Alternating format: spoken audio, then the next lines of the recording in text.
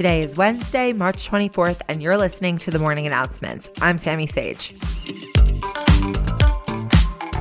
In the past day, we've learned a lot more about the tragic shooting in a Boulder, Colorado grocery store on Monday afternoon. 10 people died in the shooting, ranging from 20 to 65 years old, and the shooter was identified as a 21-year-old man named Ahmad Al-Aliwi Alissa. According to the arrest warrant, he used an AR-15 that he had purchased 6 days before the shooting. Police have yet to determine a motive, but honestly, I'm not sure why it matters when he shouldn't have been able to get a military-grade assault rifle in the first place. In response to the shooting, President Biden gave a speech yesterday where he ordered flags flown at half-staff and urged the House and Senate to immediately tighten gun laws. Specifically, he said that assault weapons and high-capacity magazines should once again be banned and that loopholes in background checks should be closed.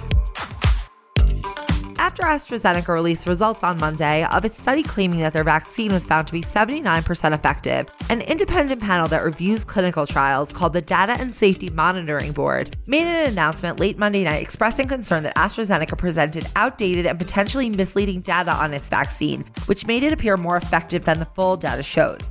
The letter was signed from 11 leading statisticians, infectious disease physicians, and ethics experts appointed by the National Institutes of Health to review the trial data. In the letter, the panel claimed that they had seen data showing the vaccine may be 69 to 74% effective, rather than 79%. I think AstraZeneca needs to stop acting like a 5'10" guy writing that he's 6 feet on his dating app profile. Yesterday, Postmaster General Louis DeJoy revealed his 10-year plan to overhaul the post office, which he says will involve longer delivery times for some first-class mail, shorter hours for some post offices, and more expensive postal rates. DeJoy called this a very positive vision and said that if the financial issues weren't fixed, the USPS will run out of cash and require a government bailout. Oh, you mean like the banks, the auto companies, the airlines? Am I missing anything?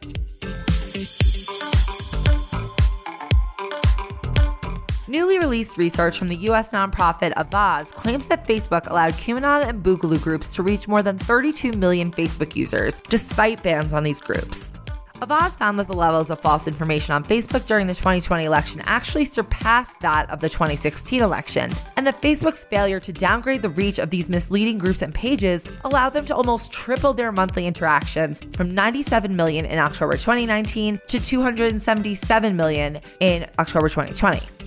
Of all of the 267 Facebook pages identified, 118 of those still remain active on the platform, despite being in clear violation of policies. But what can we really expect from the inventor of Face Mash? And lastly, Prince Harry has a new job. He's officially joined Silicon Valley startup BetterUp as its Chief Impact Officer. BetterUp is a company that provides coaching and mental health services to clients, and Harry is expected to have input into product strategy and charitable contributions, and be a public advocate on topics related to mental health. They declined to reveal how much Harry would be paid, but that was obviously my first question too. Thank you for listening to The Morning Announcements. If you're enjoying this podcast and want to show your support, head over to our iTunes feed to rate, review, and subscribe, or follow this podcast if you're listening on Spotify. If you want more of my news content, follow me on Instagram @Sammy, where I post funny news content throughout the day. Also, be sure to check out our Betches Sup and Morning Announcements merch collection on shopbetches.com. Until tomorrow, I'm Sammy Sage, and now you know what the fuck is going on.